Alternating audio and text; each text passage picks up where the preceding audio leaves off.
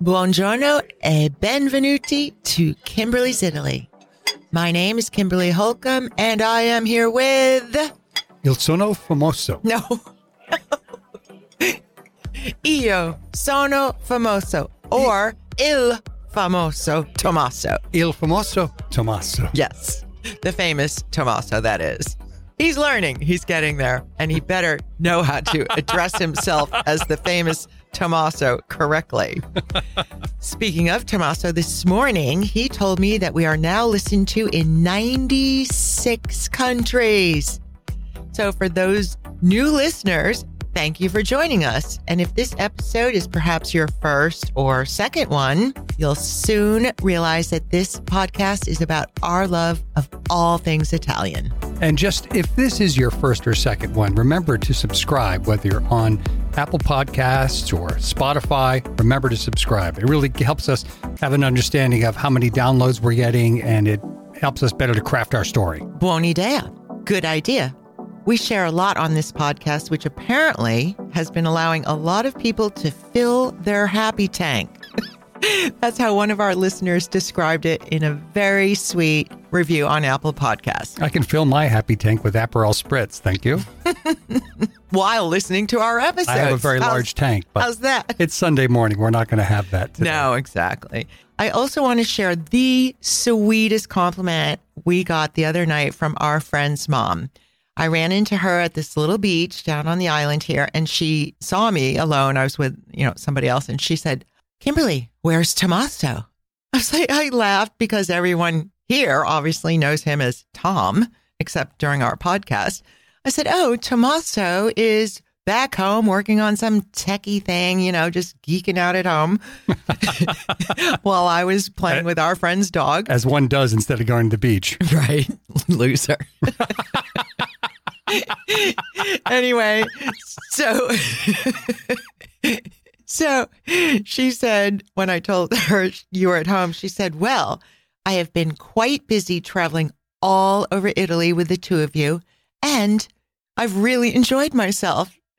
Like, is that the sweetest, most carina compliment ever? And she's into the two levels of demographic that we appeal to, the two demographics. Over 50 and under 50. She's very hip and switched on for her age. Exactly. Anyway, thank you very much, Mrs. Malcolm. Mrs. Malcolm, next time I see you, Tommaso will say, "Buongiorno." Buongiorno, bella donna. Buongiorno, bella donna. And while I'm in this gratitude mode here, I also want to say I appreciate all the travel planning business I've received from listeners. I really, truly enjoy planning these trips for people because primarily the common thread is, the common question, the common ask is, can you plan a trip where I'll have as much fun as it seems like you two do on yours? And I said, of course, I'll try my best. And in that case, I hire my friends that I know over there, the friends that have the private boats, friends that are private drivers. I make reservations for them at restaurants where I know the owners. I put them in boutique type accommodations where I know the managers. So it's as close as you can get to befriending locals and having a really intimate time and feel like you walked away from your vacation and got to know Italians. And when people show up, they show up and the reservation doesn't say Expedia, the biggest discount. Yes. It's from Kimberly and they know. Good point. So they get a little extra special treatment. Perhaps. At least they get a smile because right now those folks in Italy are just hammered. Exactly. They're so tired. I heard a comment the other day. People are calling it revenge tourism. Yes. Yeah. Which doesn't make me happy. No. All right. Let's carry on. Allure. Okay. Allure. Actually, I should define that for these new listeners in our 96 countries in case you don't know what the word allure means. Basically, it's just what they use, one word, to summarize like, well then, or carrying on. And everyone uses it and it's awesome. Remember our friend Vivi from here came back from Venice. She went in late January, had the best time, and she came back. All she said for like the next 2 months was, "Allora, I'll meet you down at the farm. Allora, let's eat." Allora. Our last episode finished about halfway down the region of Puglia, a little south of Bari. And the further south you go, on the coast is where you see all those dramatic stone cliffs, these teeny inlets that just make for the best swimming spots, and inland, all these villages. So there's a lot to chat about. But one little fun fact is that the coastline of Puglia stretches farther than any other region in Italy. And that's because it goes down the east coast, wraps around the tip, and goes back up the west coast. The boot. That's the heel. That's a lot like our little Rhode Island. We've got 37 miles wide, 40-something, 48, 49 miles long, but we have 400 miles of coastline. That's shocking. Mostly the point that our island's only 37 miles wide. No, Rhode Island. I'm sorry. Rhode Island is only 37 miles wide. Our island is 1 mile wide. Anyway, okay. So let's work our way down from the middle. I'm going to give you a little bit of information on all the villages and places that I personally think are worth visiting, but there's tons of them. And this whole region, the southern half of Puglia, is referred to as Salento. It's almost like a sub-peninsula of the heel of the boot. And that entire heel is a peninsula itself. But this area, this province, is called Salento. So the first village to chat about is called Polignano a Mare. And just in case you're Googling this, trying to figure out what I just said, when you see the letter G in the middle of a word, you don't pronounce it. So this name is spelled Polignano and then Amare. So Polignano a Mare. You've most likely seen photos of this place. If you Google Puglia, this Polignano a Mare is the one that pops up because it's so dramatic, has these whitewashed plain facade buildings clinging to the edge of these jagged cliffs. And they were built there from the get-go. It's not like erosion made it come close to the buildings. They built it that way deliberately from the beginning of time when they settled there.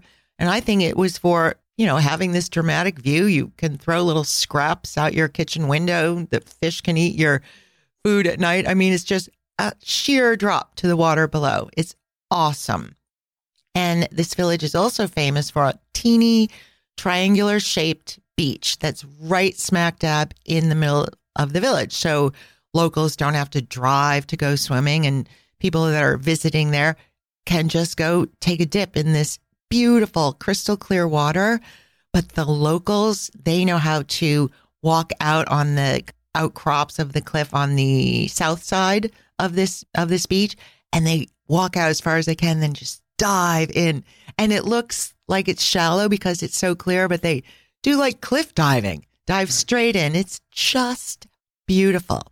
I think it's this village actually that has Red Bull annual diving competitions. Really? Yes. I think it's Polignano a Mare.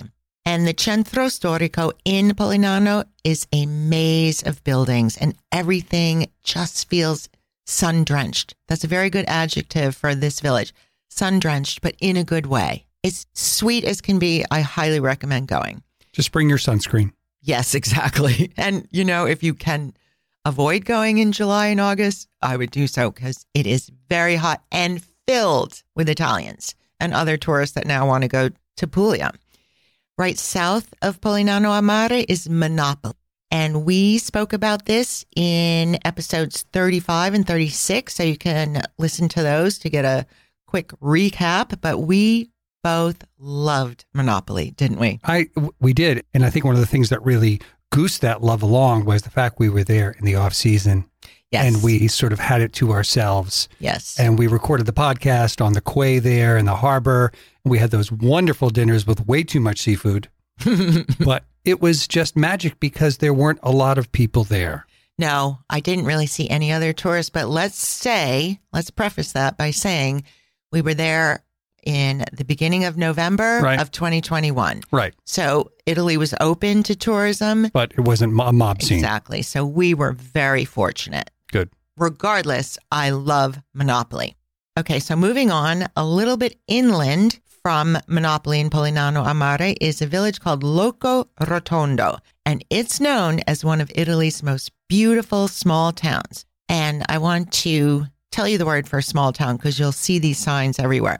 So Borgo, Borgho, means village. Borghi, Borghi, means villages. So you'll always see these signs, and it's like a historic classification. Borghi antico, an ancient old village. But you'll see the description for Loco Rotondo in Italian as uno dei borghi più bello d'Italia, one of the most beautiful villages in all of Italy. And there's thousands of them, right? It's not like so. It's not like there's not a lot to choose from, right? I mean, there are plenty, that's for sure. So Loco Rotondo is also on the lighter colored, whitish side of these villages in Puglia. Yet some of these buildings have a much more ornate architectural element to them. Like as I just described in Polignano a Mare, all the buildings are just a plain, flat facade, whitewashed windows. That's it. A door, windows, flat buildings. In Loco Rotondo, from some other cultural influence, they have more ornate, like pediments over the doorways, stone window frames, like just beautiful and much more going on than just the plain facade. And also, the entire village is just stone buildings, stone walkways, stone streets. Everything is stone, and it's old stone. It's all worn. So when you're walking around, I keep thinking in a place like that, I could be walking in bare feet. It's so smooth and so worn. Like when you go into a Duomo, let's say in Milan, for example, from the centuries of people walking over the stone flooring, it just smooths with time. You can barely see where one stone started and the next one ended. And the same I feel about these villages down south because of the sun, the heat, and the years and centuries of people walking over them. And to me, it's just this smooth, peaceful feeling. I don't know. It seems like a weird description, but there's something about old, worn, smooth stone. There's something about walking through one of those villages at 11 o'clock at night when everyone's gone to bed. Exactly. And there's, a very, very little noise. Maybe you feel that's like you it. step back in time. Maybe that's it. Because we did that in every village on our whole trip, late night walks, and it's quiet. Does that have to do with worn stone? I'm not sure. But anyways, it has to do with us. Part of the lure. It's about us. That's fine. Okay. Loco Rotondo also has a circular type of layout like every other village down there. So eventually you'll find your way back. Don't worry about it. And here's another travel tip. Molto importante. If you are looking at Google Maps and you zoom in into a village, let's say you're going to look up Loco Rotondo. Where should I park? Where should I go? If you zoom in and you see that pale yellow section, that is the Centro Storico. That's the historic center. So zoom in as far as you can go on Google Maps and you'll know where to start. Because sometimes the outskirts are a little 70s, 80s, right, unattractive. They're lived in. Exactly. They're the people that keep the Centro Storico looking well. Exactly. To attract tourism. Aim for the pale yellow section on Google Maps. Certo. Okay, so moving on. Ostuni. Its nickname is Città Bianca, the White City. And we also discussed this in those same episodes, episode 35 and 36. But it is such a unique village. I absolutely love it as well. And it's perched high on a hill, and it was built there originally for its strategic defensive position. And it's just a jumble of buildings, all one upon the other. It's like the entire village seems to be abutted to its neighbor. The only place that there's a break in between these buildings are for the teeny, narrow stone staircases that go up and down from the hill, from the bottom of the hill to the top, because eventually you have to get out, right? or get to the top. Or get to the top. So, Ostuni also, because you did not go to Loco Rotondo, but you did go to Ostuni. Right. And just like Polignano a Mare, plain facades, right? Only the churches or governmental buildings like the town hall, etc., had any kind of ornamental architectural elements. Other than that, white, plain, nothing but whiteness. It was awesome. We were there during Kitten Club Due. Yes, you were a part of Kitten Club Due. Yes. 2. Kitten Club 2. Okay, I should quickly say what that is for your new listeners. Last October and November, I had 2 trips where I escorted women. Tom nicknamed the Kitten Club But since the second trip was women from here, friends from here, I asked if he could escort us, and they said, certo, sì. So he did, and he got the nickname of Tomcat. Yes. So we always refer to kitten clubs, and we might be having a couple kitten clubs coming up this fall, hopefully. And all the kittens, just for to refresh, we all drove in the litter box. There was a van that wasn't that nice. Just smell it. I love Ostuni, and I actually, in between these two kitten club trips, I had a couple days to myself, and I stayed in Ostuni at night, and it was like this foggy night. It was magical, and I got there maybe around 4:00, parked outside the city wall. My place was in the city, but I had to leave the car somewhere, the litter box, and I started walking around 4:00, and people are still at work, and it wasn't a touristy season, obviously, like we just mentioned. So people work till about 7:00. So no one was just walking around these minuscule sidewalks. I ran into no one. I took a million pictures and video and just did 360s like, no one's here. I have this Città Bianca to myself. There's just phenomenal when you can be in a place like that and think about the tens of thousands and hundreds of thousands of people that have walked through there over the centuries. And what millions of people, yes. I would say. Okay, well, some places probably not down, maybe not down there, but who knows? There weren't a lot of people around way back when, and right after the Romans. The long and the short of it is to close your eyes and just think and listen and feel how they must have felt. That was their everyday life. There weren't many people. That's all they knew. That's all they knew. And man, they were lucky. They were, yeah. Allora. In summary, Ostuni, la Città Bianca is totally worth a visit. I absolutely loved it. Go to Ostuni. Off season if you can. Moving on, Martina Franca. That's also inland, a bit west of Ostuni, and it seems much larger. And guess what? You weren't there either. It's not white, basically at all. We didn't see a single white building, so it's from a different century or different cultural influence, but we loved it. And I spoke about Martina Franca in episode 34, so listen to that if you'd like to know where to go for the best, most comical aperitivo hour, Cafe Tripoli. It was just awesome. And it's also a city to get easily lost in, not just walking around. In my case, on my trip there in October, I lost the car.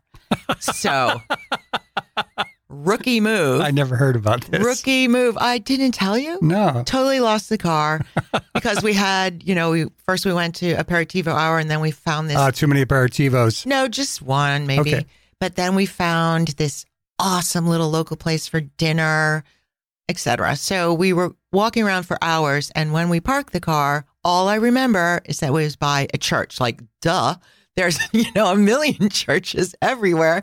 And normally I take a photo of the location. In this case, I did not. So travel tip to everyone that's driving. Take a photo of your car, but more than just the car with the stone wall behind it, because there's stone walls all over. You take a picture of the closest street sign, and keep in mind the street signs are carved into marble or into stone. They're put on the side of a building on the corner, and it'll say Via Maggiore or whatever. And that's the photo you need to take, because then once you lose your car, you can find the exact location, not the exact location, but close enough on Google Maps. So lesson learned. Martina Franca, also highly recommend it. It's just beautiful and a totally different feel than the other villages in Puglia. And there's so many of these teeny villages. We could go on for hours. It would be like 3 more episodes. But instead, I'm going to carry on south to the capital of Puglia, the city called Lecce. And Lecce's moniker is the Florence of the South for very obvious reasons. There's so much art, history, architecture, just diversity. It's fantastic. However, this is a little secret that I didn't write in the show notes that I share with Tommaso. I kept it to myself because the other super exciting thing, molto importante about Lecce is its buzz phrase is, and I read this in so many places, I've heard it before, quote unquote, if church spotting is your thing, no city can beat Lecce. No. We're not going. I'm not going. I just You can go. You just don't have to go into all 100 churches. I'm good with one, and then I'll go sit and have aperitivos while you go through the rest of the churches. Exactly. The other little nickname for it is the city of 100 churches, and it's not that big. I'll know if you've booked in like for 3 weeks there. You can go to a couple villages and come back and get me. I'm going to stay somewhere else. Yeah. With 100 churches, that means there's almost 100 bell towers. And what architectural buff does not love a good bell tower? Remember standing in Venice your first time? We just stood under that bell tower and thought how long it's been there, how many times it's been renovated, rebuilt. And they're just... Well, that was just that evening. Those of you who haven't, this is your first episode. We had a wonderful evening in Venice, dancing by ourselves in Piazza San Marco. We did indeed. Looking at that bell tower. That was we just, did that is something, if I were to die tomorrow, I'd remember that evening. Yes. Well said. But I don't want you to die because I can't do this episode. I can't do this podcast without you. Calling all geeks. You want to do a podcast? Okay. So back to Lecce and its city of 100 churches. I'm just going to give you the top 5, okay? The Duomo, naturally, and the basilicas of Santa Croce, Santa Chiara, Santa Irene, and San Matteo. And you can get a pass to all of these for the equivalent of like 10 or 12 euro. You can go into all of these amazing churches. And I could, as Tommaso said, spend like a month there. However, besides these remarkable churches, Lecce is also known for its grand Baroque architecture. Baroque, unlike any other part of southern Italy, basically. And it has kind of like a buff-colored facade. It's totally diverse and different and not what you would expect in the south of Puglia, considering every other village you had seen until then, except for Martina Franca, is white and feels Greek or Turkish. Right. So all of a sudden, Lecce, the Florence of the South, is there. And perhaps the most important and alluring attraction in Lecce is the sunken amphitheater, which was erected during the reign of Emperor Hadrian. Remember how we discussed him? Mm-hmm. He was quite the player in Roman times. Quite the player. Anyway, it was built during the 2nd century AD and then lost for hundreds of years after, as usual, they just built over it. And in 1929, some construction workers discovered it underneath during the excavation. They were about to build a building for a bank. And what did they find? A Roman amphitheater from 2 AD. And it's not even fully excavated yet. It's only partially excavated to this day. Really? Considering the size of the Roman amphitheaters, you can understand why.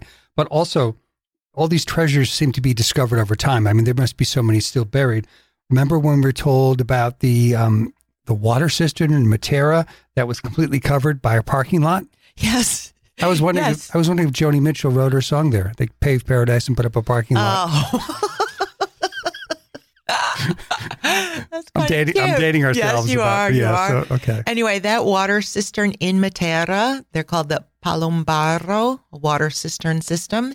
It had been covered over, like you said, into like a macadam parking lot in the smack dab middle of Matera. And someone discovered it not that long ago in the 70s or 80s, I believe. And so the locals went around and found the oldest inhabitants, like close to 100 years old.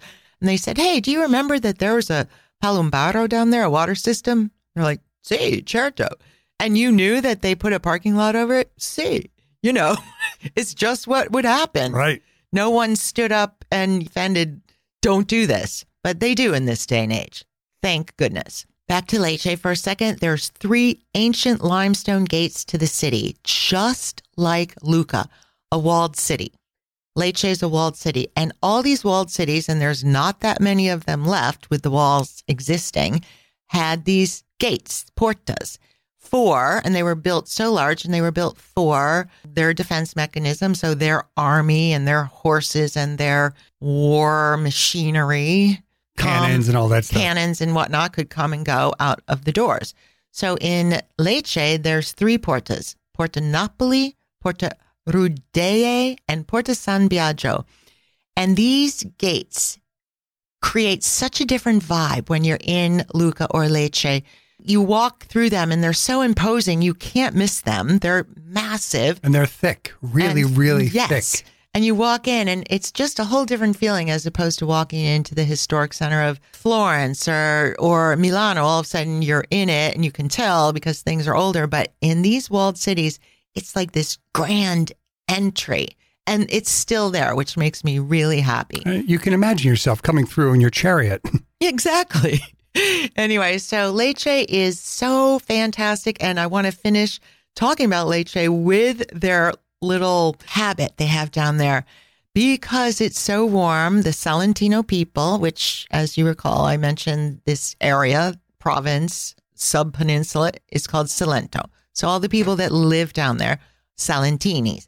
So the Salentino people sit in these piazzas outside in this blasting heat, and it's not white, remember, not reflective like the other cities. So it's hot. And they sit in the piazzas and they drink an iced coffee, but not like the iced coffees we have here or the 20 different varieties you can get from Starbucks. Theirs is called Caffè in ghiaccio con latte di mandarola. That is a mouthful. That's a mouthful. But guess what it is? It's not a grande size like Starbucks. It's just a normal size, kind of smallish glass with espresso over ice, sugar, white sugar, and almond milk. And they're not doing that to be trendy. They've been drinking almond milk for probably centuries longer than America. But that's what they drink to cool down. And they drink it like all day. That's a lot of espresso, but they're used to it. So anyway, that's the way to cool down. Your caffè con ghiaccio con latte di mandarola. And don't ask for a double skim half calf. Yeah. Low foam. Because you've got the cafe, whatever it is, that whole line that you just talked about. Right. Okay. So heading south and back to the coast is the village of Otranto. It's your typical picturesque seaside town, but it has its fair share of architecture as well. Not nearly as impressive as Lecce, which is the capital, but Otranto's on the East Coast, and everyone goes there for the swimming. But if you start cruising around and, for example, go into the cathedral, it's a Romanesque cathedral from the 12th century with unbelievable mosaic floors, and even more impressive is the gilded Moorish ceiling. So another travel tip. Don't forget to look up. Anytime you go into any kind of building, significant or not, cathedral or not, town hall building, you name it, look up, because there's artisans that spent decades of their lives working on those ceilings, on those frescoes, on those mosaic domes. Some of them could have spent their whole life. Exactly. It's very, very impressive. And I have to add a little gruesome tidbit about this cathedral in Otranto. It has the skulls of 800 people who were slaughtered by the Turks who invaded in 1480. Ooh. 800 or over 800 skulls of the locals. And you think that's kind of creepy, but then in the end, you think, you know what? Your murders, your death has made a statement for all these years. And it's a reminder that, I don't know what's wrong with humankind, and we can't stop fighting with each other, but they're there. And it's pretty cool to see. Okay. It's worth it. It's gruesome sounding, but you stand there and think about it like, wow, they paid tribute to these people that were slaughtered by putting them in this amazing church. Also, in Otranto, you can go to the lighthouse. It's this wind-pummeled century after century lighthouse, and it's called Punto Palatia. And on a clear day from this lighthouse, you can see Albania and the Greek islands. And that's very cool. That whole area, the north to the Dalmatian coast, Croatia, and that's beautiful cruising area. Someday we're going to sail there. Yes. And that wind, a lot of it comes flying down from the mountains of the Alps and comes right down between Italy and the Dalmatian coast in Albania. And it just Venturis, which is funneling effect. That's why it's so windy down there. And that's probably what happens at the southernmost tip. So the village I was going to describe next is Santa Maria de Leuca. And I have not been there, but I want to on the next trip. I hope that happens. And that's the tip of the land, of the bottom of the heel of the boot, where the Adriatic and the Ionian Sea kiss. Carina, huh? So it's flat there, but I guess it's quite windy, and apparently there's some good surfing. Italy doesn't have surfing in general. It's not a surf culture like other countries because they just don't have the kind of waves, but apparently Ciao, dude. Okay, apparently it's the only ciao, dude area of all of Italy. We'll have to check it out. Then there's the entire west coast of the peninsula to explore, and I think it's a bit less visited by foreigners, but I do know the Italians flock there. And in the last year or two, I have found some very, very cool and very refined places to stay, unique boutique type accommodations, renovated palazzos, all in this western mid peninsula area. And Italians are all about design, and they always have been. So when an Italian renovates an old building to convert it into a hotel or a boutique type palazzo, you can be sure it's going to be incredibly tasteful. And I'm guessing that they chose this area that's somewhat remote and less visited because there's plenty of other design-heavy, beautiful boutique places to stay over in the east side of Puglia, like all those mazzerias and trulli that were renovated. So I think the Italians from the north said, let's go to the west coast, and that's what they did. So stunning, beautiful places to stay. So on the west coast, personally, my goal is to go to the village of Gallipoli, and its centro storico is actually on an island off the main part of the town, the point. And you can drive onto this island and the centro storico, and you can actually drive around the whole little island, and it's absolutely stunning.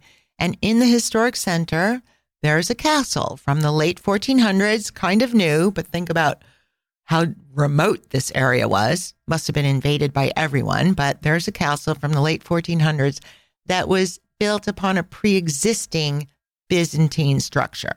So that tells you how long it's been taken over, built, ruled, bombed, rebuilt, etc. Switched, changed hands. Exactly. And next to the castle is a tower. And apparently, when it was built, it was the latest and greatest in terms of design for defense. And in their case, it was mostly from those aggressive Turks that killed all those 800 plus people in Otranto. So going to Gallipoli is on my list. I think it should be on everyone's. Oh, and I forgot to mention, there's a Greek fountain from the Renaissance in the village. Reason alone enough to go. I love Greek fountains. Okay. I love fountains, Renaissance fountains, like all those fountains in Rome. Oh, yes. Okay. Right? It's like that. Oh, okay. Okay. That didn't register with it, did you? No, it didn't. No. Okay. Well, It does now. Everybody go for the Greek Renaissance fountain. I was still stuck on 100 churches, figuring I was going to wiggle out of that one. Okay, so Allure. In summary, if you take all these villages and the city of Lecce into account, then throw in the distinct and delicious Puglian cuisine, the truly fantastic wine, the year-round stellar weather, the incredible swimming in that crystal blue water, no wonder Puglia is such a desirable place to visit. Just fantastico. And the best summary I read was from a New York Times article, and this woman said this, quote, "The love of sun mingles with a love of place and a love of food. In Puglia, they're hard to separate." Wow. That is such a succinct description and feel and vibe of Puglia. A person, a few words says it well. Exactly. I ramble on and she says it in like 20 words. All right, so I think we should end there. Finito.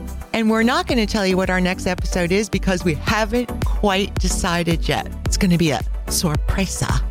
Okay? Okay. Grazie mille tutti. Thank you for the reviews. Thank you for sharing. Thank you for the comments on Facebook, email, Instagram. We appreciate it all.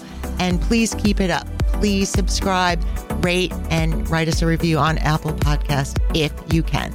That would be very helpful. Thank you all. Grazie mille. Buon settimana. Have a good week and see you next week. Ciao, ciao. Ciao, ciao.